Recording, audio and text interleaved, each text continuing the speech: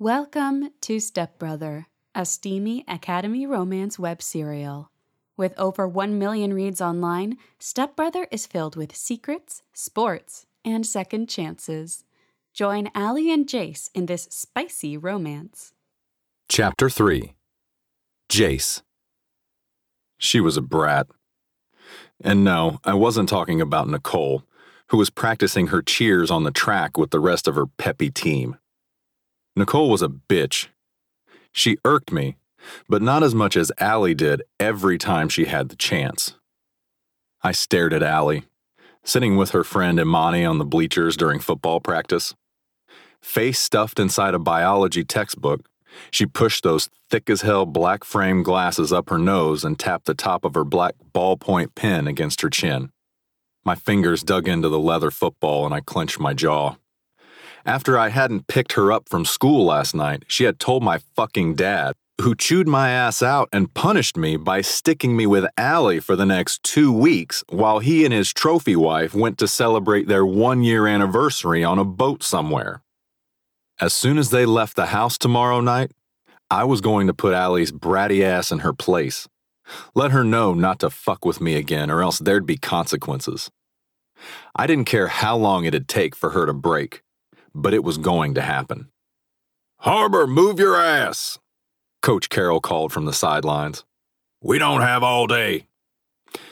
I growled through my helmet, tossed the ball back to fucking Carter, and jogged to the line, getting in my stance. All I wanted to do was hit him hard right in the fucking chest. Show him that he might have been the quarterback, but I wasn't to be fucked with again. Carter stared at me from the other side of the line of scrimmage, standing behind his center and readying for the hike, and fucking smirked. As soon as the damn ball was hiked, I tore through the players defending him and hit him as hard as I could in the side before he could throw the ball. He grunted as I drove him into the mud, making it hurt. His mouthguard came flying out and landed next to us. I dug my elbow into his exposed stomach and pushed myself up before Coach Carroll could catch me. "What the fuck?" Carter asked, struggling to stand. "You still mad about Nicole?" "You can have that bitch," I said through clenched teeth, gripping his jersey and pushing him away because Coach was watching us with those hawk eyes of his. I walked back toward the line with Jamal. "She's fucking garbage." "Like your stepsister?" Carter asked. I turned right the fuck around to slam my fist into his jaw, but Jamal jumped in front of me, grabbed my jersey, and pushed me back. "He's not worth it, Jace." "I wonder how she'd be in bed," Carter said, walking backward toward the line. I pushed against Jamal harder, slipping out of his grip, ready to end this fucking boy's ass for talking shit. Jamal and another guy from the team each grabbed one of my arms, holding me back. "Don't be stupid. He's trying to rile you up so you get kicked off the team. He wants all eyes on him." "It's not like you don't wonder the same thing." Carter smirked back at me. "She's got a fat ass." "Harbor!" Coach Carroll shouted as they struggled to hold me back. Coach waved me over and I cursed myself for not ending Carter right then and there. I should have, so he couldn't touch anyone else. "I'm going to kill that fucking kid," I said, storming to the sidelines. "Practice is over," Coach said, waving everyone off. I grabbed my shit from the sidelines and tore off my helmet, shaking the sweat off my hair. Coach pulled me aside. "What's going on with you today, Jace?" he asked, stuffing his clipboard under his arm and pushing his phone into his pocket. "Nothing, sir," I said, glaring at Carter, who disappeared into the locker room and wiping the sweat from my forehead. Sure, Coach might have been worried about me, but I was fine. Completely fucking fine. "I saw you staring over at the girls," he said, nodding to the cheerleaders. I lifted my gaze and met Allie's eyes. One of her brows was arched as she stared at me, her book resting in her lap. I tightened my jaw, remembering how my hand had felt around her throat last night.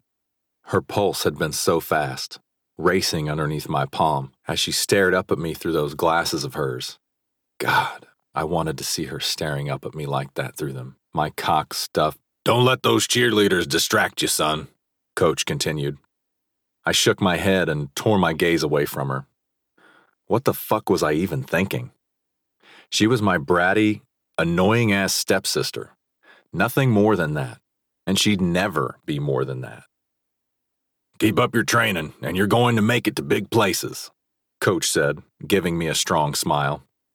I see you in the NFL, playing this game for the rest of your life.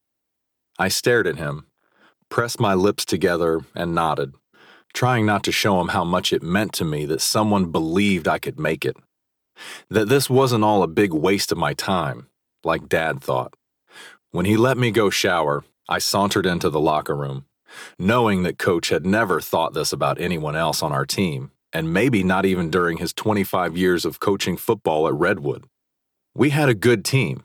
Some guys had made it into big colleges, but nobody had made it to the NFL. I tore off my jersey and tossed it into my locker, sweat dripping down my abdomen.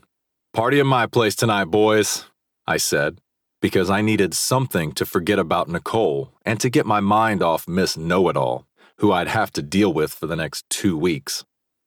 Don't be late. You've reached the end of this episode.